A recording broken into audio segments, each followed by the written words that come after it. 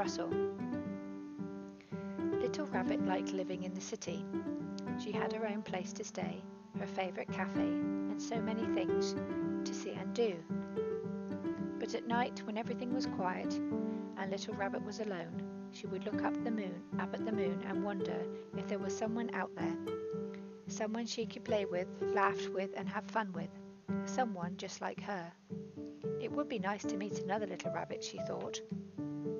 When the city became very busy, Little Rabbit would go to the park and read her book.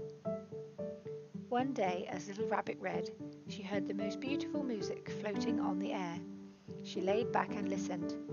The park was so peaceful and the sun was so warm that Little Rabbit's eyes began to close, and very soon she was fast asleep. When Little Rabbit woke up, the sun had gone and the moon was shining brightly. It was past Little Rabbit's bedtime.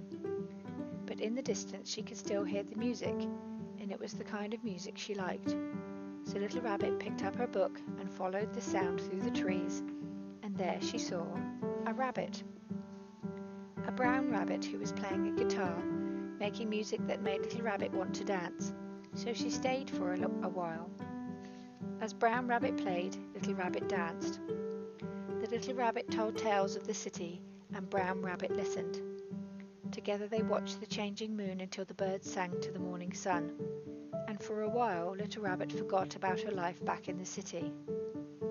The two rabbits had picnics in the sunshine and games of hide and seek. They made each other laugh, and Little Rabbit was happy to have found a new friend. But then, one dark night, Little Rabbit saw the city lights glowing in the distance and suddenly felt sad. "The city is so beautiful," she sighed. Brown Rabbit was quiet. How could anything be as beautiful as the moonlit park, he thought. Brown Rabbit didn't like to see his new friend feeling sad, so he played his guitar and danced around Little Rabbit. He even stood on his head, anything to make her laugh or to see her smile. But there was nothing he could do to make her happy. "It's time for me to go home," said Little Rabbit. So early the next morning, Little Rabbit returned to the city. Back to her home, back to her favourite cafe, and back to all the things she liked to see and do.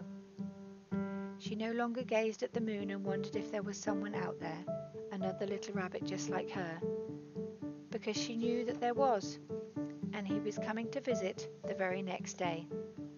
The end.